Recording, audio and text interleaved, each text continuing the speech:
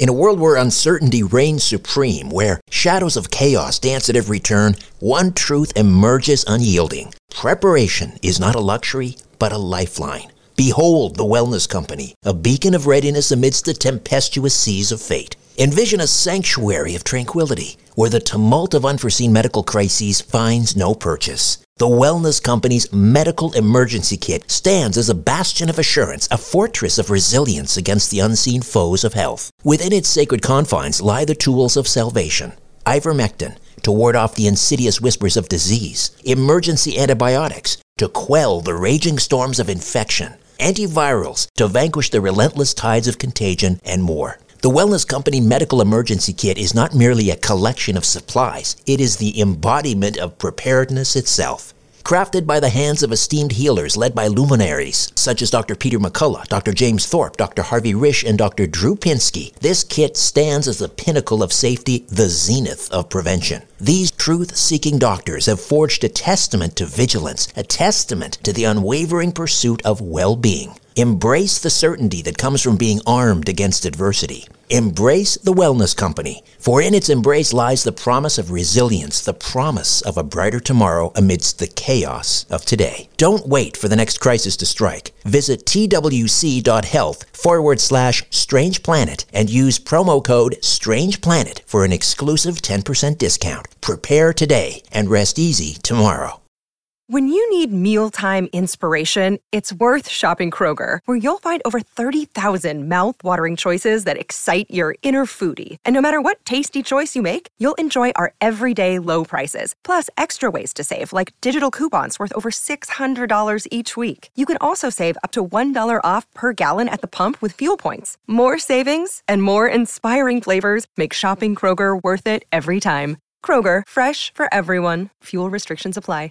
I'm Andrew Gold, a fallen BBC journalist interviewing the heretics and rebels brave enough to speak out against mainstream narratives. Here's Coleman Hughes, John Ronson, and the Trigonometry podcast guys bringing controversy to the fore. How would you feel if a person of a different race moved in next door? I spent a while with a politically correct faction of the Ku Klux Klan.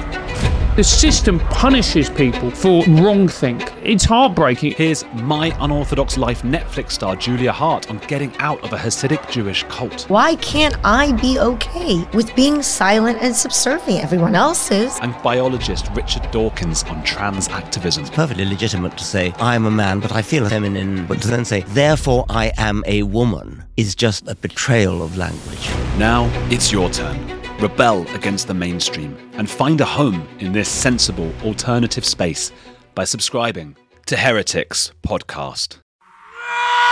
Conspiracy Unlimited with Richard Syrett.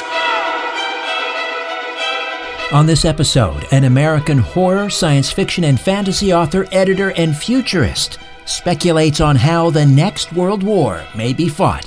You know, what if the Russians made a pact with demons and used them to infiltrate the U.S. military? And, you know, how would you suss that out? And what would the defense against that be? If you enjoy Conspiracy Unlimited, why not become a Conspiracy Unlimited Plus member? For just $1.99 per month, you'll gain access to 2 bonus, exclusive, commercial-free episodes per month, plus access to my back catalog of episodes. That's over 350 episodes. To subscribe, just go to conspiracyunlimitedpodcast.com and click on Gain Access to Premium Episodes. Again, go to conspiracyunlimitedpodcast.com and click on Get Access to Premium Episodes, or click on the link in the episode notes. Conspiracy Unlimited Plus for less than $2 per month. Why not sign up today? Conspiracy Unlimited with Richard Syrett. Pursuing the truth wherever it leads. Exposing evil and corruption and the secret machinations of powerful elites. Revealing the high strangeness beneath the surface of our supposed reality. Coming to you from his studio beneath the stairs, here's Richard Syrett. Welcome to your Monday. Sean Patrick Hazlitt is here. He's the editor of a new anthology called Weird World War III, in which a number of terrific writers submit short stories in the what-if historical genre and speculate how World War III may be fought in the future. For example, what if the United States and Russia or China go to war and not only fight on land, sea, and air, but also on the astral plane? What if alien technology falls into the hands of one of these rival superpowers? What if they struggle for dominion across parallel dimensions? What if they summon demons to gain decisive advantage? What if these global adversaries could transcend both space and time? Sean is an Army veteran, speculative fiction writer and editor, and finance executive in the San Francisco Bay Area. He holds degrees in history and electrical engineering from Stanford University and a master's in public policy from the Harvard Kennedy School of Government, where he won the 2006 Policy Analysis Exercise Award for his work on policy solutions to Iran's nuclear weapons program under the guidance of future Secretary of Defense Ashton B. Carter. He holds an MBA from the Harvard Business School, where he graduated with second-year honors.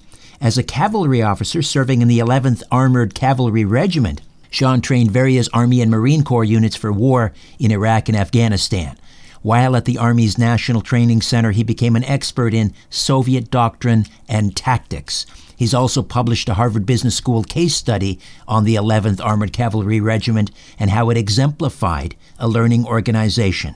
Sean is a 2017 winner of the Writers of the Future contest. Over 40 of his short stories have appeared in publications such as the year's best military and adventure science fiction, year's best hardcore horror, Terraform, Galaxy's Edge, Writers of the Future, Gridmark Magazine, Vestarian, and Abyss and Apex, among others. He's an active member of the Horror Writers Association and Codex Writers Group. Hey, Sean, welcome to Conspiracy Unlimited. How are you? I'm doing great. Thank you for having me on the show. My pleasure. Tell me a little bit about the genesis for this project, Weird World War III. So it began roughly 20 years ago when I was an Army officer. I was stationed at the National Training Center, which is in the Mojave Desert. And what we did was we trained U.S. forces before they went overseas in these massive force-on-force war games. And as part of those war games, I was trained in Soviet doctrine and tactics, because at the time that was our closest peer competitor. And, as a result, I just, learned how to think like the Russians, the back of my hand. Fast forward to, 17 years later, et cetera. And I had this idea is, as you know, I'm a writer. I'm a former military officer, but I also write a lot of military science fiction. So add to that all the fears of Russian interference in the election, et cetera. And I decided that it's probably a good time to revisit the Cold War and to imagine what the world would have been like if the Russians and the Soviets and the Americans had actually fought World War III. And then what I did with this project is not only that, but I wanted to inject a speculative element, so some fantasy, science fiction, or horror. And that's kind of how it came to be. So if you think about the anthology, think Tom Clancy meets Stephen King, and that'll give you a sense of what it's like. This speculative genre that's emerging, when does speculative become reality? I mean, if you look at some of the things, for example, coming out of DARPA, I mean, we get glimpses, a lot of it's classified, obviously. We hear rumors and so forth. Today's speculation is tomorrow's reality, or maybe even today's reality. That's right. There are a lot of things that appeared in kind of the 50s that are commonplace today. So, I'll take a pretty popular example. If you look at, like the tricorders you have in Star Trek, right? And then you compare it to, an iPhone, right? So just imagine if, 50 or 20 years ago, if somebody told you that everybody in the world, or at least in the United States, will have access to a device that allows them to tap into the combined knowledge of everything that's been produced since the advent of human civilization. and do it instantaneously, people would look at you like you were crazy. But that's kind of what an iPhone is. And then there are other things that actually happened during the Cold War that you would think were science fiction or fantasy. That projects that really that really happened and may or may not have had positive results. So an example of that is Project Stargate, which the defense, it was the last in a number of different projects that the Defense Department was using, called remote viewing, which is a technique that enables remote viewers to acquire intelligence, passively, and without detection. And there was a whole program that the government called psychoenergetics, that they were either using or making use of in the 1980s and 1990s. In kind of the mid 90s, when they canceled the Project Stargate, the CIA took over and immediately really tried to pan the project, because I think there were a number of books that were coming out circa 1995 or 96 that went into depth about the program, and the CIA just kind of discredited it, said that it was not effective, etc. Now the question is that true? Maybe. It could also be it was so effective that they didn't, they wanted to continue to make use of the program and didn't want any prying eyes, because at the end of the day, if anybody can do these, use these techniques to acquire information, it actually, makes things a lot more transparent and actually hurts national security. Right. So, right. And people may be familiar with the George Clooney movie Men Who Stare at Goats, which was about that very program. And I've interviewed Russell Targ from the Stanford Research Institute a number of times about that program, where it sort of began, I guess, or incubated at the Stanford Research Institute. What are your thoughts about the likelihood that program is still operating under the radar, and whether the Russians and maybe even the Chinese or North Koreans are still engaged in creating psychic soldiers, if you will? So, all I can speak to is kind of what's recently been, or not recently, but what's been declassified. So if you go to the CIA website, they have, tons of documents. So the thing that appears to have set off all these projects was something called Project Gondola Wish. And that was a comprehensive study of, what the Soviets had done, that the Chinese had done back, stretching all the way back to, I want to say, the 1920s, in terms of, some of the, Kirlian photography, like all sorts of, things like that, psychic experiments, etc.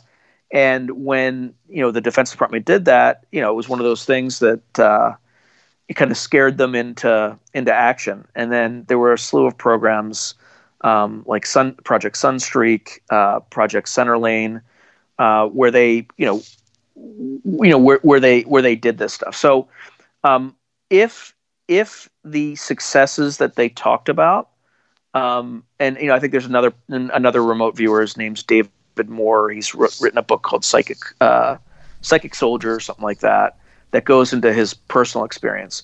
If those stories are true, and the CIA, and the reason the CIA publicly discredited the program is because those programs were so effective, I would find it hard to believe that they didn't have a current or active program. That said, there's a lot of skepticism in defense circles about these things.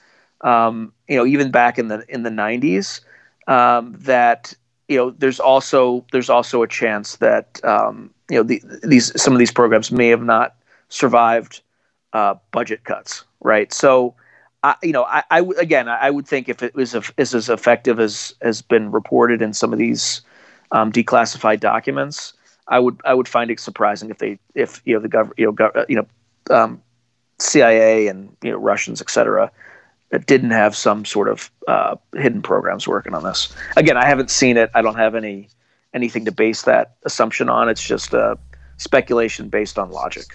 And there is, we should point out, one of the chapters in this anthology, Weird World War III, deals with, the idea of the United States going to war with the Soviet Union, fighting not only on land, sea, and air, but also on the astral plane, which again speaks to the idea of psychic soldiers. Who wrote that article, by the way, or that chapter? Oh yeah, so it was a short story. It was by Sarah Hoyt. And she speculated the story that was based on a recruitment program where the Soviets had been doing that, had that program and then had convinced the U.S. government that it didn't really exist, and it was somebody who had worked back, in the Cold War, who was reviving it by recruiting, unsuspecting citizens to go and fight, this threat. So it's a great short story, and I definitely encourage people to check it out. But again, it's that story is alludes to Project Stargate, but it riffs off in a different direction. And to be clear, as far as I know, Project Stargate was more about remote viewing, whereas astral projection is an entirely different thing. And everything, or I shouldn't say entirely, I'm sure they're related, but remote viewing is more of a, seeing things at a distance and in time, while you're in one place. You're not necessarily, projecting your consciousness like you would with astral projection. Right. Maybe you're projecting your consciousness. Yeah, right. You're locating missile sites and things like that. That's right. Another interesting area that Weird World War III delves into is the idea of alien technology falling into the hands of one of America's rivals, and very timely because Senator Marco Rubio has raised this exact issue in light of these Tic Tac UFO videos that came to light after the New York Times article in 2017, which kind of blew the whistle on the Advanced Aerial Threat Identification Project out of the Pentagon. So let's talk a little bit about that. First of all, the story in Weird World War III that addresses alien technology. Who is the writer? And tell me a little bit about them. Yeah, so that was Stephen Lawson. Stephen Lawson is a Black Hawk pilot, so the military helicopters in the National Guard. And, his story is about, the Russians acquire this technology and in doing so are able to, invade the United States. And the U.S. is effectively kind of fighting a rearguard action to try to get access to some of this technology so they can fight back. And, I don't want to reveal what happens at the end. It's actually I won't reveal it, but to kind of connect that to, a question is if the U.S. government has, been finding these sorts of things for a very long period of time, how do you communicate that to the public, and what are the implications of communicating that to the public? And there's an intense desire for secrecy for very valid reasons. So number one, you don't know what the source of this stuff is, right? It could be an atmospheric phenomenon. It could be a phenomenon. It could be, something that is from an extraterrestrial intelligence that's, millions of years beyond our capability. Three, it could be something, an advanced technology that one of our adversaries created. And the third one is particularly frightening because is particularly frightening, and also a good reason why our government would want to keep it secret, because we would alarm people. If there's something that the Russians were working on that that was so advanced that it would make our our country extremely vulnerable, the last thing we want to do is disseminate that to everyone in the population or freak them out. And the same reason for kind of the number two statement, right? If it's something from some alien intelligence that is so far beyond our capabilities, you don't want to panic the population with the prospect that there's something out there that is so much more advanced that they could easily wipe out human civilization with the press of a button, right? It's a message that's very hard to explain, especially if you don't have answers, right? And I want to emphasize that if you don't have answers that can explain that, it just makes it difficult to present these things. There's a fourth possibility that maybe we have been in contact for a very long time, and this is kind of, we're releasing things in a slow drip from an information standpoint in order to acclimate the population to that eventuality. Now, I don't know which it is, because I haven't spent a ton of time and really examining this stuff, but there are plenty of stories out there. There's the Bob Lazar, right? He talks of seeing, I think, between 7 and 9. I can't remember the exact number, but intact aircraft. One of which was discovered in an archaeological dig, right? So not only are there claims that there have been UFOs in recent times, but also could have been thousands of years ago. So there's just a lot of data out there that it's tough to vet, and if the government does not want you to learn about it, it's very easy for them to bury it in different ways, right? So as an example, there was a New York Post article that Facebook just won't allow you to share, right? That just came out in the last few days. Oh, the Hunter right? Biden emails, yes. Yeah, it's just an example, but notice how easy it was for them to just turn it off, right? You can't share it. You can't share it on Twitter either. So there are a lot of levers that the government has at its disposal that can bury these stories, and it's increasingly difficult in today's media age, where you just can't trust U.S. media sources because they're focused on generating clicks and advertising, as opposed to taking a serious look at what's fact and what's reality. It's all about a twist on a story or having a certain narrative. And again, I'm not, this is not specific to one side or the other. But it's just easy it's much easier for the government to seed false stories, as well as, as an example, there's a book by an Iraqi nuclear scientist. His name's Qadir Hamza. And somebody was looking for him. A lot of intelligence agencies, because he was a nuclear scientist. So, a newspaper somewhere, I can't remember the exact details, reported him dead. So, of course, his family starts freaking out. Everybody's looking for him. So he says, no, I'm right here. I'm in Libya right now. Right? It's a pretty effective way to find somebody, just by, planting a false story like that. And, they reveal where they are, and then you send drones. So, it's just, you have to be very skeptical. You have to look at as many primary sources as you can. And that's what I try to do, but I haven't come to any firm answers on my own, but it just tends to raise more questions than not. More of my conversation with Sean Patrick Hazlitt when Conspiracy Unlimited returns. We all enjoy a little mystery. Every other week, One Strange Thing presents forgotten stories from America's newspaper archives. They all have something in common, a single element that can't quite be explained. Join us on One Strange Thing, and you'll hear about a man who was literally stricken with genius. A 21st century child who remembered piloting a World War II bomber. A mysterious, unidentifiable blob in Texas. And then there was the lizard man stalking through small-town South Carolina. From cryptids and disappearances to modern-day miracles, One Strange Thing brings you stories that are very real. and just a little otherworldly. Subscribe now, wherever you listen.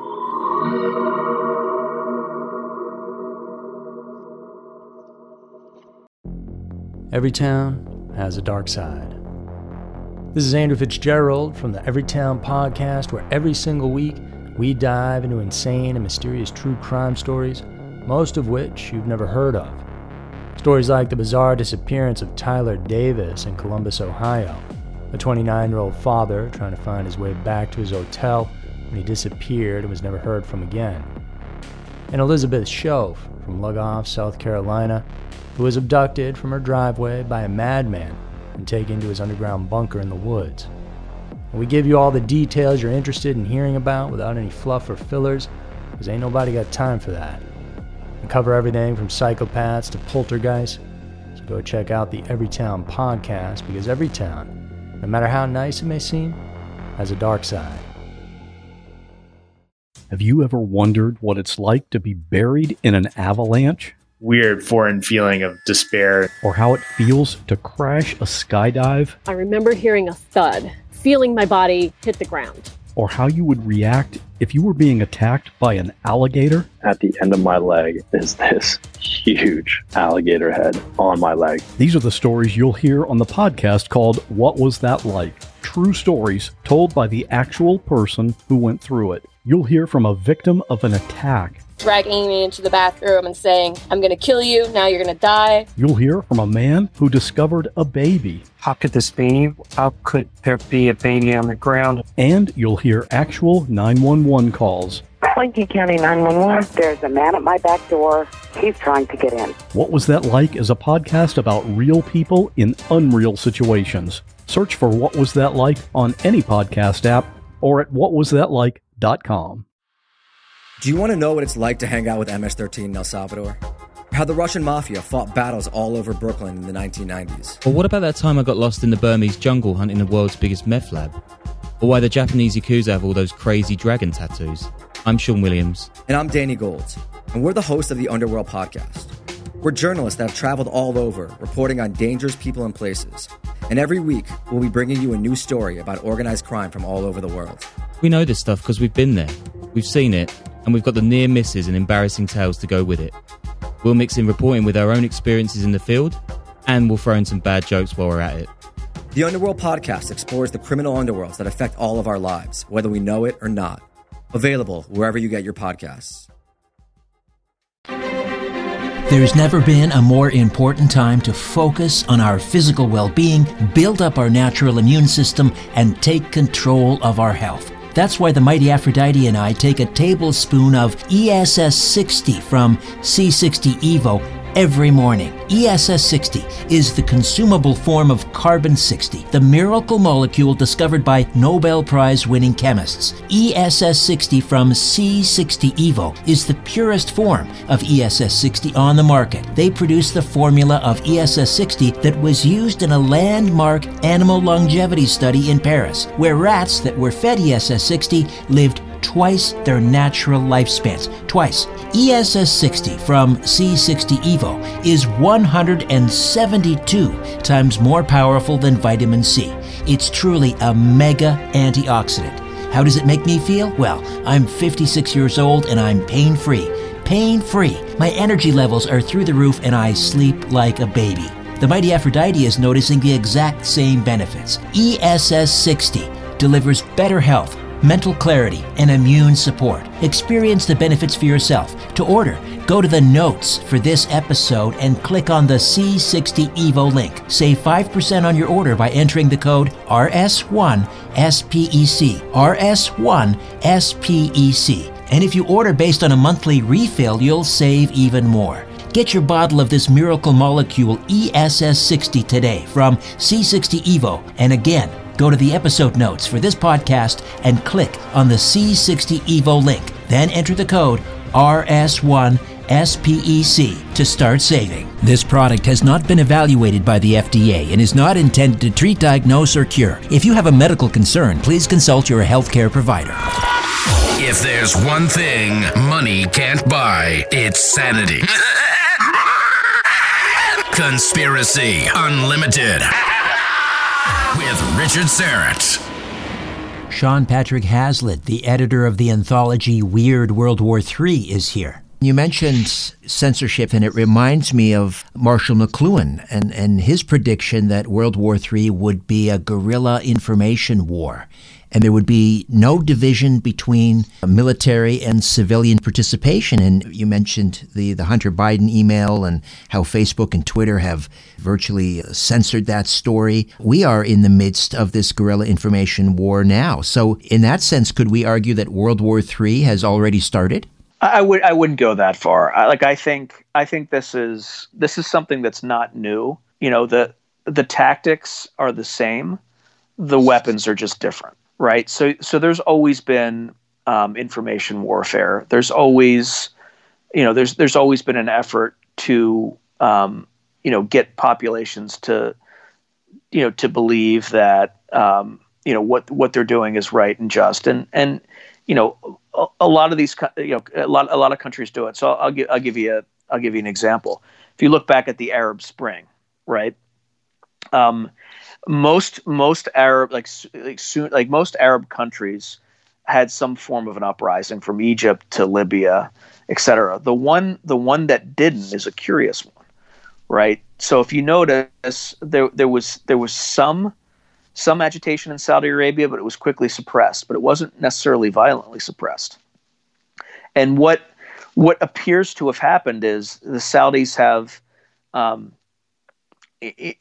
very small Shia population, and what they did was using social media, or they appeared to have done, and I would be unsurprised if someone said they appeared to have done with some help from an outsider. They appeared to have focused on that Shia leader, and then blamed the entire uprising as as being part of he was an Iranian proxy, and were able to quickly suppress it without firing a shot. But again, it's the beginning of using the current mode, or the emergent mode of communications, which is Twitter. And that's another reason that and I'm trying to be objective here. I'm not trying to be political, but that's another reason why Trump has been tremendously disruptive to this kind of carefully controlled media narrative, because he just tweets. He uses that emergent mode of communication, much like Franklin Delano Roosevelt did it with radio in the fireside chats, right? Exactly, and John F. Kennedy did it with television. Twitter is the new media for that, but it was tremendously disruptive to there is a permanent government. You have unelected bureaucrats, and I'm not saying that in a negative sense. I actually think it's a source of stability. Right, it's one of the checks and balances, kind of a check. Exactly, and balance, yeah. Exactly, and it's not explicitly referred to in the Constitution, but I think it's something that enhances the government's long-term stability. But it's also it's to have when you carefully calibrate a series of alliances over a long period of time, to have kind of your the leader of your country kind of make these pronouncements and things like that could be enormously disruptive to longstanding arrangements that you have. Some of which are very good, and some of which are not so good, right? So I would argue that he's been a force, in NATO, for instance, probably not so helpful. But with China, you know what? Somebody needed to call them out, right? It's they've been doing a number of things that are deeply disturbing, and people aren't checking them because of the tremendous economic leverage that they've had. So I'm kind of going on a very long tangent on your original question, which is, are we in the midst of World War III from an information warfare standpoint? I would argue no. I would just say that it's just our enemies have greater reach than they've had in the past. in terms of manipulating public opinion than they ever have, right? Because right now the Russians can create a bot account, and they can cause a lot of damage by stoking racial tensions, stoking class tensions, things like that. And look, I'm a former military officer. If I were the Russians, that's exactly what I want. And to say that they want a particular side to win, I think is missing the point entirely. What they want is chaos. And if they can stoke either side to maximize the amount of chaos, then they are doing their job. And they're using for a country with the GDP of Italy, Putin is playing his hand pretty well. But the other thing too is that it also takes it's taking our eye off the real ball, which is the rise of of China. And the other thing, right. There's things that we're not even our press isn't even focusing on. They're mentioning, they're covering it, but they're not covering it in the level of detail according to the magnitude of the impact on the world that they should. And I'll give you the biggest screaming example of that is what's going on in the line of actual control in the Himalayan foothills, right? I mean, there was an incident where Indian and Chinese troops had killed each other with their bare hands because they're not allowed to carry weapons, according to the agreement. So they were,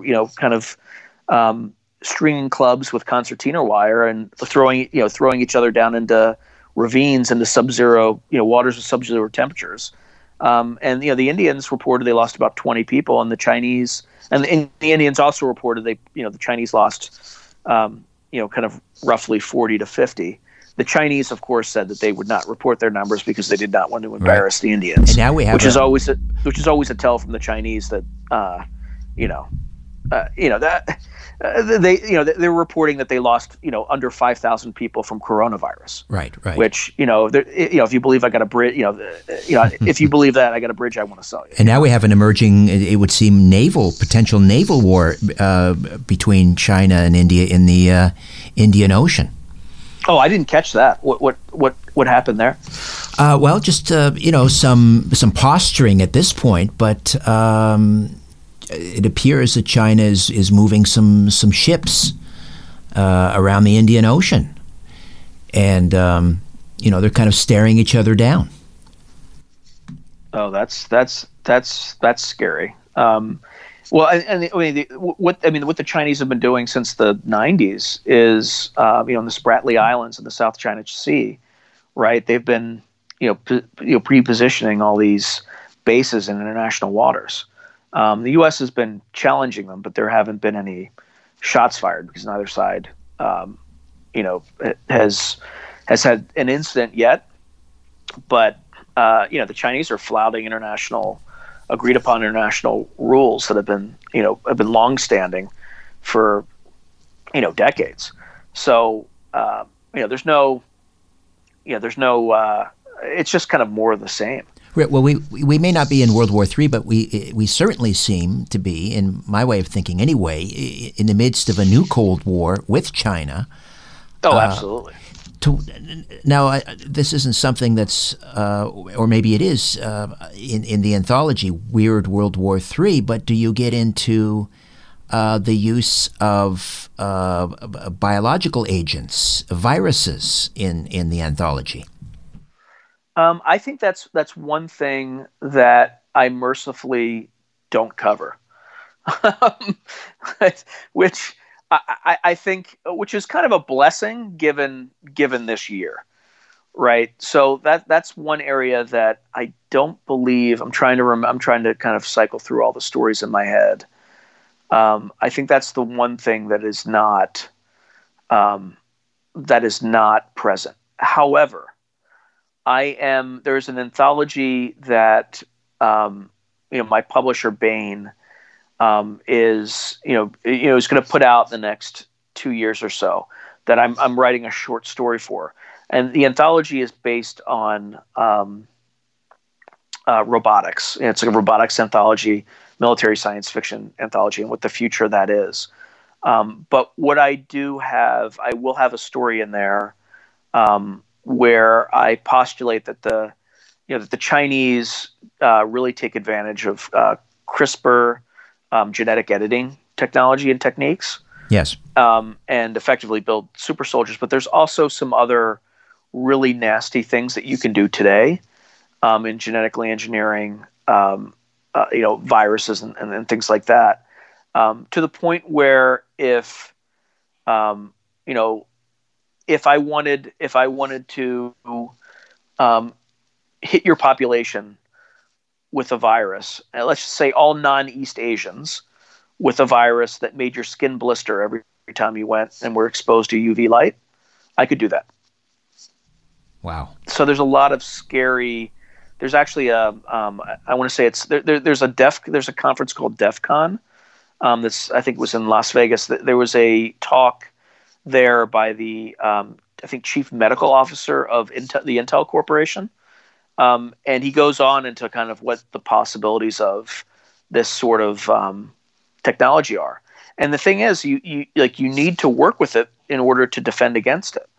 So Lord knows where this could evolve, but it's really scary stuff. Really scary stuff. Well, I mean, these are the types of tricks that are also played during the Cold War. We had the CIA using LSD. I'm trying to think of the name of that little French town, Pont Saint-Esprit, where they put basically LSD. I think it was in the bread, just to see what kind of effect it would have on the local population. And they did think about aerosolizing LSD on the battlefield and so forth. Confuse the Russians. Yes.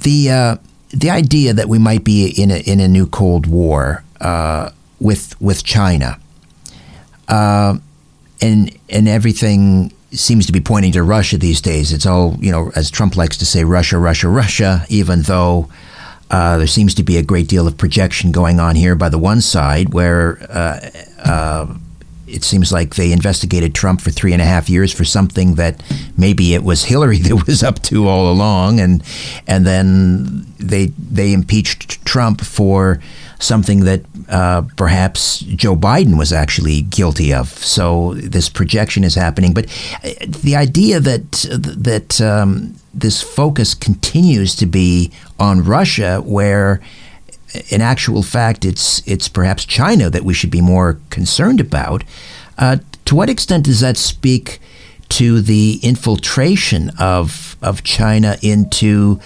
the political, the U.S. political system, media, and so forth?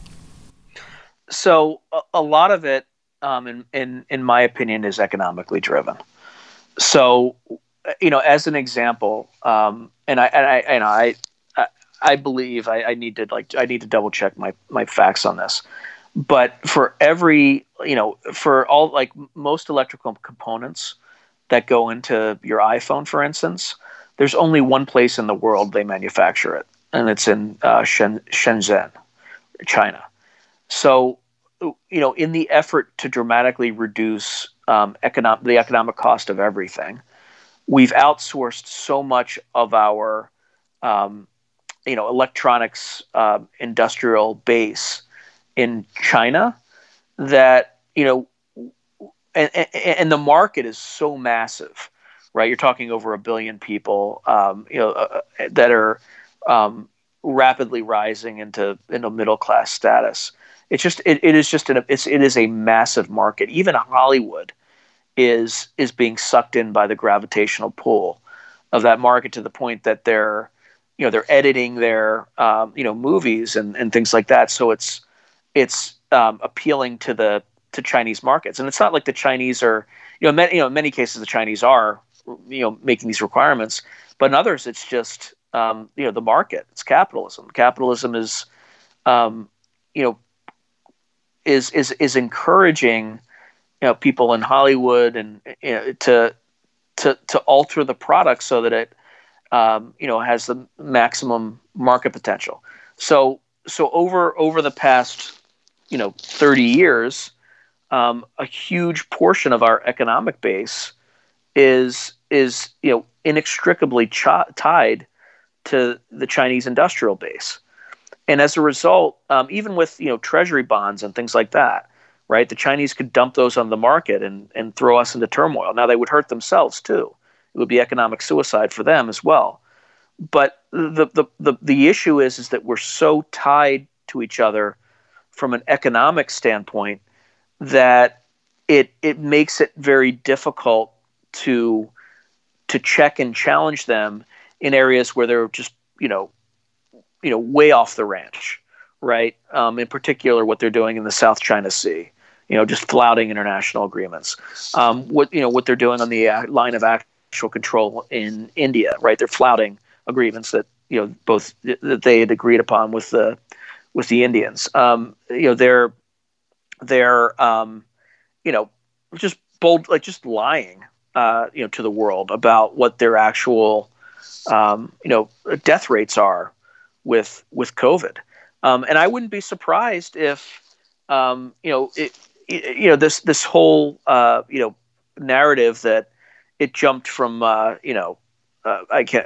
pangolins. I can't remember what the exact animal species is, but from like bats to penguins to pangolins or whatever they're called to humans, right? When there's a level 4 biocontainment facility in Wuhan, right, where they were working on coronavirus. So like what passes Occam's razor more easily, right? What's the simplest explanation? Because the natural evolution, leaked. right? Because the natural evolution of a virus like that, for it to evolve so that it's jumping species, I've heard and read that can take centuries, up to 800 years for that to occur naturally. Yeah, now it could have occurred naturally over an 800-year time span, sure, right? I could make an argument for that, but the simplest explanation is that they just had a accidental release. And not that even this was a weapon. It's just, they were trying, just like we do. I mean, we work on these coronaviruses as well. Right. We attenuate them. We increase their potency in order to study them. Right. And then also we study them in order to find ways to mitigate the outbreaks when they happen. So, but the fact that there's a level 4 biocontainment facility, it's just, the simplest explanation makes a lot more sense here. So anyway, there's a lot of this stuff that's and then there's the tariffs, right? So we've been in a tariff war for the past call it 2 years. With who knows when that's gonna go away. So it's the reason that there's this uneasiness with China, and there's lack of a stomach for any confrontation is because they can retaliate economically to specific businesses, and as a result, these businesses don't want to draw their ire, right? So, at the same time, you have these concentration camps in Xinjiang province with the Uyghurs, right? And where they're sterilizing people and doing all this stuff, but nobody's really taken them to task for that. Forcibly, harvesting organs from political prisoners. I see incredible parallels between the current regime in China and Nazi Germany. Why we continue to do, business as usual, although, that's changing, perhaps not quickly enough, but it's a bit of a head scratcher. I want to jump back into a weird World War III for a moment, because this is into the sort of the realm of the supernatural. But one of the stories deals with the idea of summoning demons to gain decisive advantage. And it does sound far-fetched, but during the Second World War, I believe the British sort of had it secretly employed Aleister Crowley to sort of combat the occultists on the Nazi side. So this is not a new story, really.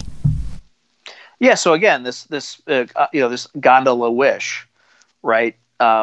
the Russians were, the Soviets were, working on this sort of stuff since the 1920s, and who knows where they, where they are with it now. But in that particular story, that's David Drake's story, who really leverages his wartime experience in Vietnam and Cambodia, and it just adds a really kind of dark twist to what if the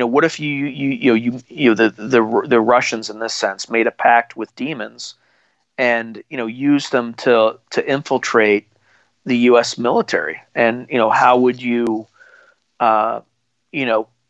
suss that out, and what would the defense against that be? And I think it's a great study on that. And I know in World War II, I think there was the I'm probably going to mispronounce, but I think it's the Tula Society, right? But it's spelled Thule, Thule.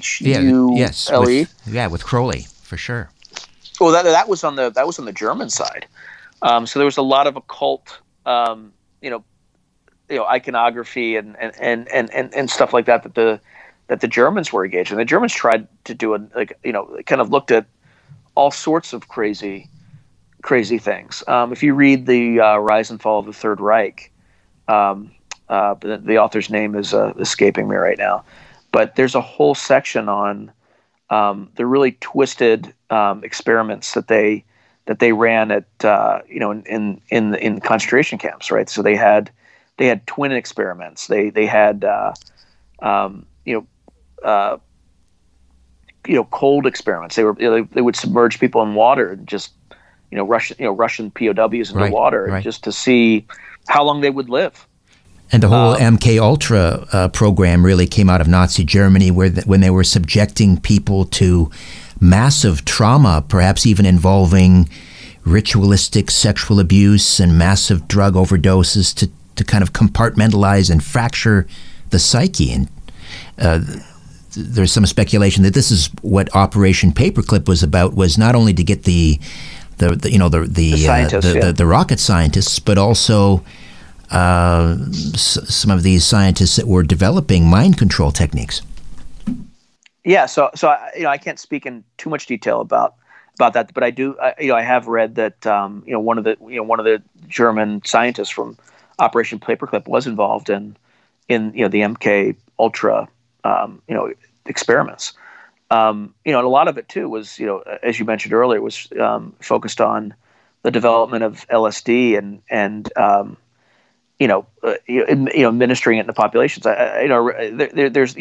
There's another apocryphal story, or not apocryphal story, but I don't know where I read this or saw this, but they were also having prostitutes dose Johns with this stuff as well. And look, I don't know if the CIA, I don't know who, which governmental organization was involved with it, but they were doing a number of things with the U.S. population just to see how it worked. There's even rumors that it had something to do with Charlie Manson and all the crazy things that he was doing. It was he was potentially a FBI or a CIA informant. Yes. What a tangled web we weave. How do we get a copy of Weird World War III, the anthology? So you can get it where all books are sold, anywhere books are sold. You can also, if you want to get it really easily, it's you can get it on Bookshop, or you can get it on Amazon.com. Either ebook or physical copy. Barnes and Noble, IndieBound Books, Powell's Books, anywhere. And I definitely encourage folks to get a copy, because I'd like to do it again, and I'd like to do it. Some of the things that you mentioned here would make for really, really good stories, right? In terms of riffing off of those and really exploring, the occult in World War II, or some of the Nazi experimentation and things like that. I would love to do a weird World War II or a weird World War I. And the cover art is spectacular. It's done very much in the comic book style. Tell me about that. Yeah, so Kurt Miller did the cover, and I could not have been happier It's been great talking to you, Sean. I really enjoy this, and I look forward to future anthologies. Yeah, thanks, Rich, and thanks for having me on. I really enjoyed talking to you. My pleasure. Okay, before I dim the lights in my little studio beneath the stairs, I'll be back in a few moments to tell you a little bit about an upcoming episode. She's our full-script dispensary manager and a nutritional therapist. Welcome back, Colleen Forgas. How are you? Great, Richard. So many people are having sleep issues. It's an epidemic, a national epidemic. What do we have at the Full Script Dispensary for people who have trouble getting to sleep? The product I want to recommend today is called Insomnitol. It's by Designs for Health, and it includes GABA, which is something that we have discussed on previous conversations, also valerian root, passion flower, chamomile, melatonin. So these products are all designed to help calm the body and ensure a good night's sleep. Terrific. Insomnitol. To order, all you need to do is go to strangeplanet.ca, then click on the Full Script Dispensary button. Once there, just register. And remember, all orders receive 10% off, and orders of $50 or more ship for free. These products have not been evaluated by the FDA and are not intended to treat, diagnose, or cure. If you have a medical concern, please consult your healthcare provider.